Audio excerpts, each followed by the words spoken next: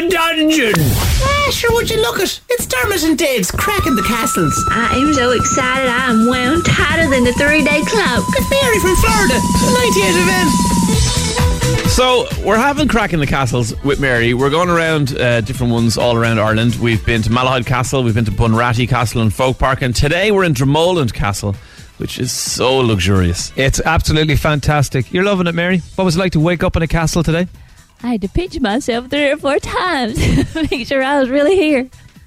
It's vast, this place. I've really got lost several times. Yeah, and it's because it's a castle, it's kind of higgledy-piggledy on different floors. So you go to yourself, I'm just going to go to reception, but you've got to go down, up, around the corner, then down this stairs, then over here, and then through the little tunnel, and then there you go. It's the real deal. Lots of things happening. There's people doing archery just outside the drawing room windows here. But plenty of golf, of course, as well. This morning, we went falconing. Now, falconry, if you've never done it before, I never had, and I recently read in National Geographic that they did an article, the 10 top things to do in Ireland. And number 1 on the list of all things to do in Ireland was go do falconry here in Dromoland Castle. So I had high expectations. But my God, it was just so amazing. So if you don't know what we're talking about, literally a guy called Dave, who's I guess our guide for falconry, he pops one of these falcons, or it could be a peregrine falcon, or it could be a goshawk, or one of these guys, onto his glove on his hand, and then takes you for a walk through the woods of Dromoland as the falcon flies around and goes about its business. And you get to wear the glove, and it can like land on your hand, and he feeds it little pieces of torn up beef, so obviously it wants to go to your hand.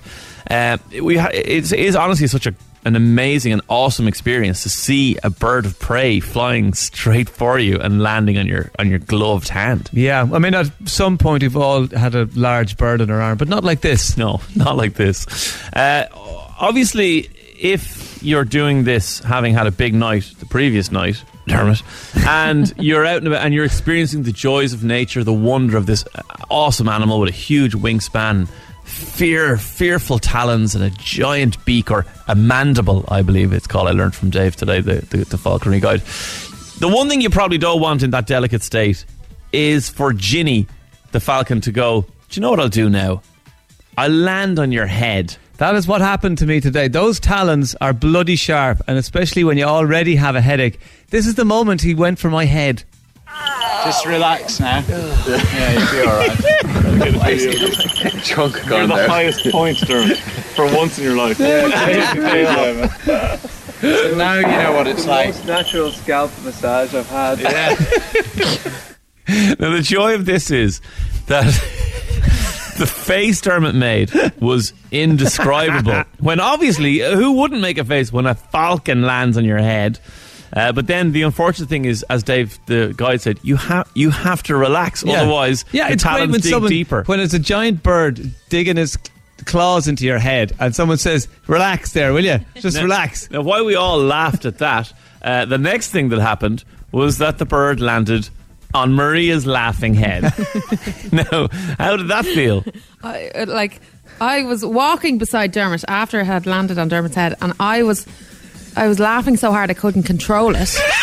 And I was trying to relay back to him what I saw, and then I felt something really sharp on my head, and then everyone was looking at me, so I just curled over. She was stooped over like an old woman while this falcon sat on her head just taking in the day. Now, the joyous thing is, because it was so funny that it landed on Dermot's head, I tried to get my phone out to make a video of it on Dermot's head, but it had flown off at that point, Ginny, the falcon. But I had my phone out 10 seconds later when it landed on Maria's head. So if you go to our Facebook page now, which is facebook.com/90outfm, go there.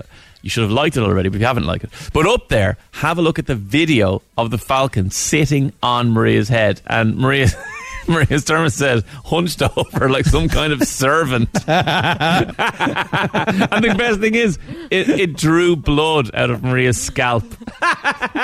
So amazing. Great exfoliation, wasn't it? Yeah, it was, yeah. Justice for laughing at me. Oh, fantastic. Amazing. Well, look, thanks again to Dave. If you get a chance and come down to Dromoland, do the falconry. It is absolutely amazing. And we got to meet barn owls and feed them. I did watch an owl swallow a chick obviously it checks what it eats, would swallow it whole, which is just a remarkable feat of nature. It sits there and you're going, it's not going to fit. It's not. Oh, it's gone. It was like Dave before his diet. It's the Craic in the Castles with Dermot, Dave and Mary in 98 FM. Dermot and Dave's Craic in the Castles with Mary from Florida. And 98 FM.